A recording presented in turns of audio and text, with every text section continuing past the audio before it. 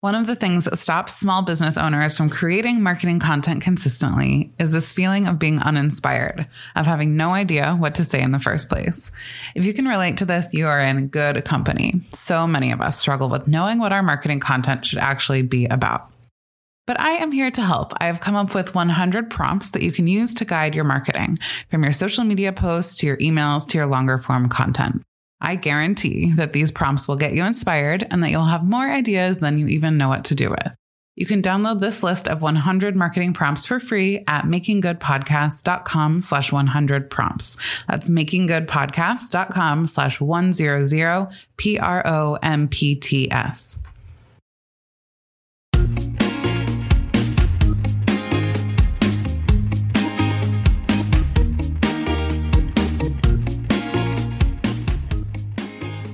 Welcome back to Making Good, the podcast for small businesses who want to make a big impact. I'm your host, Lauren Tilden, and this is episode 142. I have to tell you, I have high hopes for today's episode because it feels really, really important to me that what I have to share with you today really comes through. Because we're talking about something that is such a common experience, such a painful experience, and for me, such a personal one.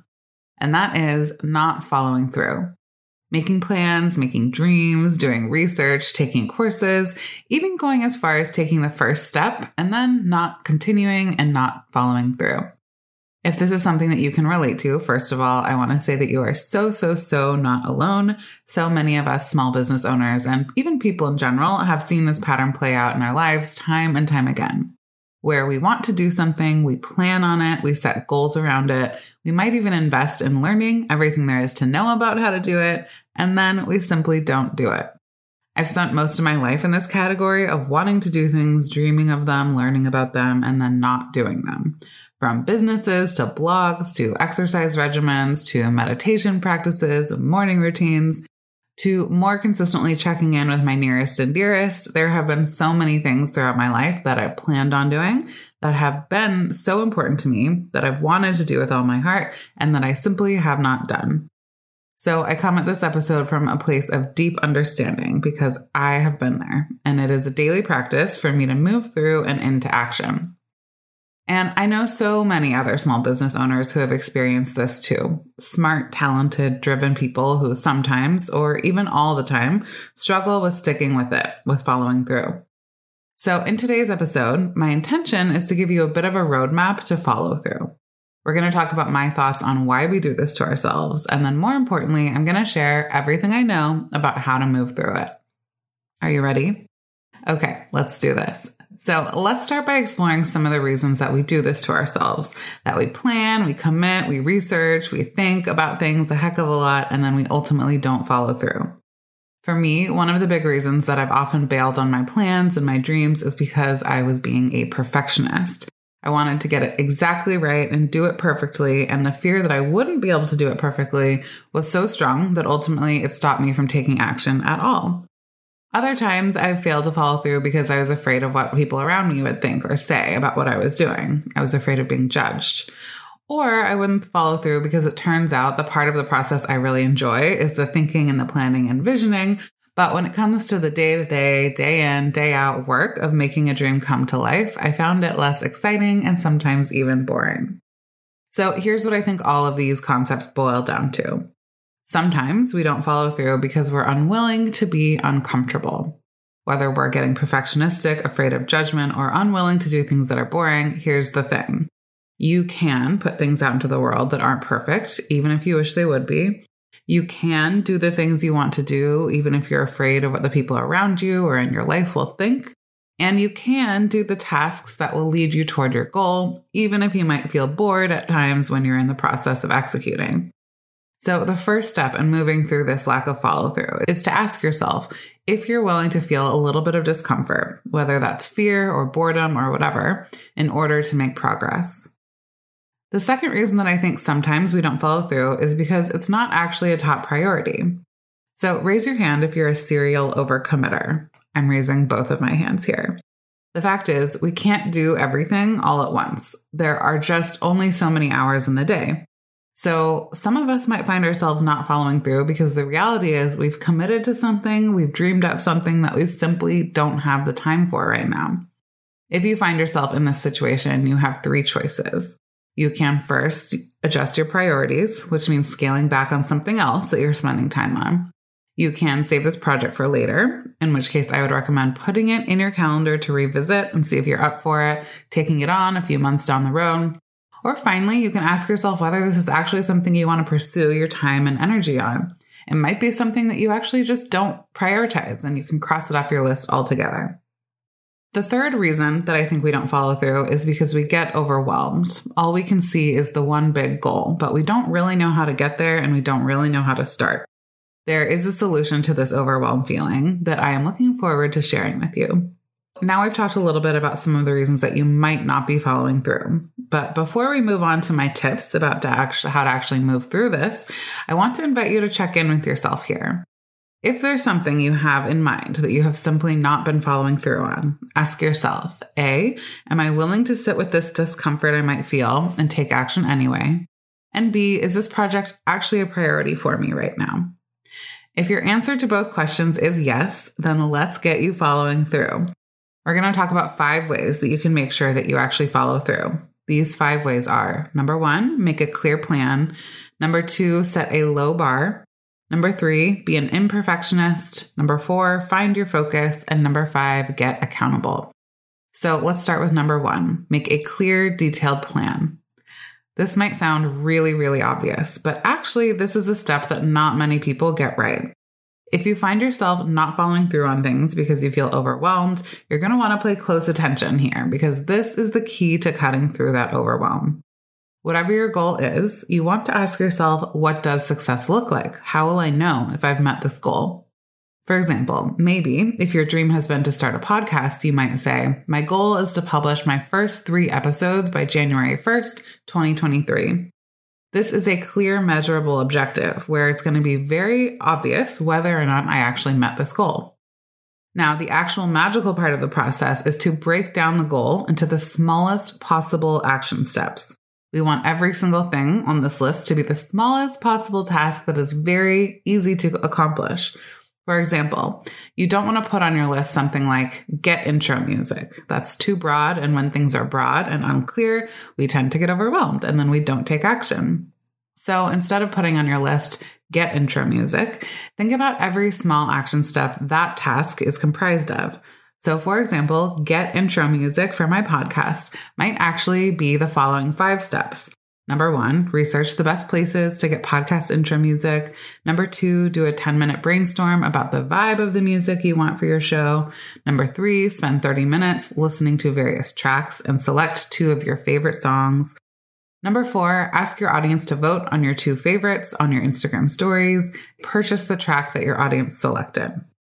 So can you see how turning this broad task into super specific micro tasks makes it all so much more doable? After you have your one big long list of tasks involved in making your project or dream happen, you want to space these tasks out over time and assign deadlines to each of them. Okay, so the first step is to make a super clear, super detailed plan for whatever your big goal is. The next step is to set a low bar. When it comes to setting a low bar, I like to talk about what I call the tale of 2 to-do lists. We're going to imagine 2 people, person 1 and person 2. Person 1 wakes up in the morning and makes her to-do list. She has a ton to do, so she puts about 15 things on her list. Person 2 wakes up in the morning and makes her to-do list as well. She has carefully planned her week, so she knows what she has the bandwidth for, and she puts her top 3 most important tasks on her list. They both go about their day, they work super hard, they are productive. At the end of the day, person number 1, the one with 15 items on her to-do list, got 3 things done. She did the 3 things on her list that were first and that she felt like doing. She ends the day feeling discouraged, not having moved toward her goals at all because she didn't prioritize those things, and like she'll never get through all the work she has on her plate. At the end of the day, person 2, the person with 3 items on her to-do list, also got 3 things done. She did the 3 things she knew were the top priority. She made concrete progress toward her goals, and she finished her day feeling inspired and motivated and excited to get up and get more stuff done tomorrow. So they both got 3 things done, but who would you rather be? This is the power of setting a low bar, of not overcommitting yourself, and of setting yourself up for success. When it comes to your to-do list, undercommit. If you finish your most important tasks, you can always do more. Of course you can. But then at least you know that you got done what most needed to happen. The best way to set yourself up for success is to make a plan that is doable and achievable in the first place. So, looking at the detailed plan that you made in the first part of this process, I'd encourage you to look at each of the deadlines you assigned yourself week by week. Do some mental math of how much time you think the tasks would take you, and then get honest with yourself. Do you have time to do all of these tasks each week? If the answer is no, that's totally okay. It just means we need to revise a little bit. Look at your plan and ask yourself, does the deadline need to move out a little bit further? Are there parts of this plan that just aren't mission critical, that might be nice to haves instead of need to haves that I could just take off? Use this approach of setting a low bar to revise your plan. Okay, so let's talk about the third element that will help you follow through, and that is to be an imperfectionist. Okay, so this isn't actually a real word, I don't think, but I love it, so I'm going with it. Here's something that is true. The only way to get better at something is to do it. And you can't do something perfectly the first time, or honestly, really ever. Here are some examples of things that have proven to be significant turning points in my life. First, teaching myself how to do calligraphy and later watercolor. Then taking on running a retail store. Starting a podcast and starting a membership program. What do these things have in common? Well, the common denominator is that doing each and every one of these things required me to take action and do things even though I know I wasn't going to even be very good at them. I know I wasn't going to be able to do perfectly. But somehow I found the courage to do them anyway, very imperfectly. I've been noticing something else about imperfectionism recently, and that's the fact that actually people kind of like it. I'm not saying intentionally put typos in your emails or send out the wrong date for an event or anything like that. But what I've noticed is that the more of the real unpolished me I show, the better. For example, in my membership program, I have a private daily podcast with short to the point episodes that come out each weekday. This means that I'm creating a lot of episodes, 5 every week. And the only way that I've been able to make all of this happen is because I've been willing to have imperfect episodes. Sometimes my dog is barking in the background. Sometimes you can hear my kid, Casey, shrieking with delight in the background. Sometimes there are other small issues. But you know what? It turns out that my members love it. They love to hear Puff or Casey and experience me and my life for real. So the truth is that not only can being an imperfectionist be truly freeing and it can empower you to actually take action, but I believe it will also help your audience feel more connected to you. Okay, so 4th on this list is to find your focus, and this one is important. Well, they're all important, but this one is especially. So something we're not really taught to do is to think about the conditions that we work best in. This is different for everyone. It's not a one-size-fits-all kind of situation, but the truth for all of us is that sometimes we're more productive than other times, and there are patterns here. Think about a time that you were so productive, that you were flying through your to-do list and you just felt great while you were working. What were the conditions in place? For example, I've learned a lot about how I work best over the years. I love some good focus music in my headphones to keep me in the zone. I use an online subscription tool called Focus at Will that has music scientifically optimized to help me stay in the zone. I've been using this tool for years and I love it, but you don't have to use Focus at Will specifically. You can also find other focus music for free by searching around YouTube, for example. I've also learned that I need my workspace to be relatively clear, my desk especially. My surroundings affect me, and when they are chaotic, my brain feels chaotic. I've noticed that distractions and interruptions really affect me and pull me out of the zone, so I need to create the conditions the best I can to avoid being interrupted. I know that if I'm too hungry or too tired, I am not going to be able to work at my best. I know that my best focus time is in the mornings, ideally before others in my household are even awake. And I know that I love working with other people in the same room as me, but with our headphones on. And this is great for accountability. Another tool I use for focusing is what's called the Pomodoro technique. This is a simple productivity strategy that anyone can use. Basically, you work in 25-minute increments, where you work for 25 minutes straight and then you give yourself a 5-minute break and then you repeat. So for me, I listen to my focus music for 25 minutes. Then when the timer goes off, I chill out for a bit and then I get back to it and start another Pomodoro. All of what I just shared is what works for me, but it's important to think about what works for you.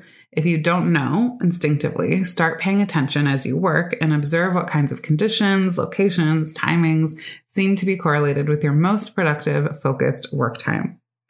Okay, so now that you know and you can create the conditions that will help you be the most focused you possibly can, it's time for my absolute favorite thing on this list, which is number 5, build in accountability.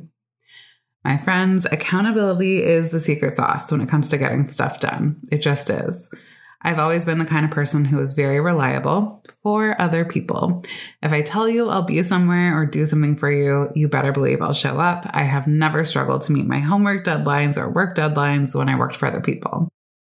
But then when I went out to work for myself, everything changed. I found myself putting together lots of grand plans and then simply pushing back the deadlines again and again and again. This cycle of constantly disappointing myself and letting myself down was really hard to experience. I felt really bad about myself and often discouraged. It was painful. But the one thing that's changed everything for me was something I stumbled upon accidentally when I started making friends with other small business owners. I found myself joining accountability groups where we would commit to what we were going to do in a given week or month, and then we would all report our progress back the next time we met. And to my surprise and absolute delight, when other people were involved, it turns out I could get stuff done again and meet my deadlines. And you know what? It turns out that accountability is a powerful motivator for just about everyone, not just me. So let's talk about 3 different ways that you can use accountability to make yourself follow through. The first kind of accountability you can use is accountability with your peers. When I'm working on projects, I like to connect with other small business owners and let them know what I'm working on and when I've committed to things being done. Look for your small business friends and find ways to create accountability amongst you all. I would bet you a pretty penny that it will help everyone become much more effective and productive. I'm such a believer in accountability that it is a core part of my membership program, Making Good Happen.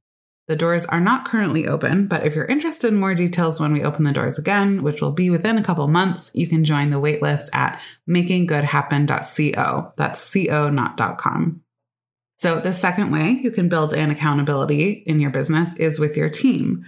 Not everyone has or even wants to have employees or other people that work in their business. So if that's not part of your plan or your reality, you can ignore this part. But if you currently have or you want to have employees, you can create accountability with them. Just like you probably give them deadlines, I also like to commit to them when I'm going to be doing certain things and have them ready for them. This especially works well when the person I'm working with needs something from me in order to do their job. If I know they can't do their job without me completing my end of the deal, I do it. And the third way you can build in accountability in your business is through sharing with your audience and your customers. So this is super, super powerful. When I have a big plan, I no longer keep it to myself. If I'm launching a product collection, I share that with other people and I let them know when they can expect to see it. When I launched my membership program, Making Good Happen, I talked about it for a couple of months before I even had a website you could sign up with. And even then, I said, on January 3rd, Making Good Happen launches. If I hadn't set that date of January 3rd, I can tell you with 100% certainty that this program would not exist. That public commitment was so powerful. Also, if you have a piece of content that you release regularly, tell your audience that. For example, this podcast always comes out on Tuesdays, and I pull out all the stops to make that happen, even sometimes if it leads me to a late night, because I know people are waiting for it. Finally, you can use accountability with your clients and customers by setting expectations around when they can expect to receive things from you. For example, if you know that your order confirmation promises that your product will arrive within 10 days, you're going to be much more motivated to make it happen on that timeline than if that hadn't been committed and that expectation hadn't been set with your customer. One of the best things about accountability is that it helps us sit with that discomfort we talked about earlier in this episode.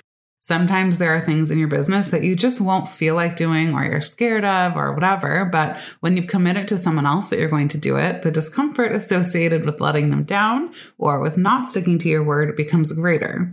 And so you'll become much more willing to complete the task despite the boredom or the fear or whatever else is going on. So as we wrap this episode up, here's what I want to say about following through. Even if you are someone who doesn't feel like you have a great track record with follow through, you absolutely can change that pattern. The key is going to be to approach things a little bit differently next time, to maybe try putting one of the things we talked about here into play. Don't keep doing things the same way you've always done them and then expect different results. To sum things up, here's what we covered today. We talked about the fact that if you struggle with follow through, you are in seriously good company. This is something that so many of us small business owners can relate to. We talked about some of the reasons that we don't follow through: fear, perfectionism, overwhelm, and overcommitting. We talked about my 5 strategies for sticking with it: to make a clear plan, set a low bar, be an imperfectionist, find your focus, and build in accountability. I so hope this episode has been helpful to you, and I would love to hear from you if you do put some of this into play and find yourself following through a little more easily. Okay, so I just edited this episode. I'm popping back in after the fact to say, I feel like this episode is actually a perfect illustration of what I was talking about with imperfectionism and how things don't have to be perfect to be valuable. As I was editing, I heard the noises of Kate going up and down the stairs. Right now, I hear my dog barking. I heard a coffee grinder and all of these things, even though I was like, I wish that wasn't there. Hopefully you still find that this episode is still useful despite the fact that it may be imperfect. So I just had to pop in here and show that this episode is kind of a perfect illustration of exactly what I was talking about. You can find the show notes from this episode at makinggoodpodcast.com/142. That's 142. If you enjoyed this episode, I would be so grateful for your support. Here are 3 ways that you can give back to Making Good. First, I would be honored for you to leave a rating and review in your favorite podcast player, and don't forget to subscribe or follow. If you have a friend you think would enjoy the podcast, you can send them the link. That's makinggoodpodcast.com/142. And finally, take a screenshot of your podcast player while you're listening and tag me on social media at Lauren Tilden. I would love to connect with you and cheer you on. Thank you for being here and for focusing on making a difference with your small business. Talk to you next time.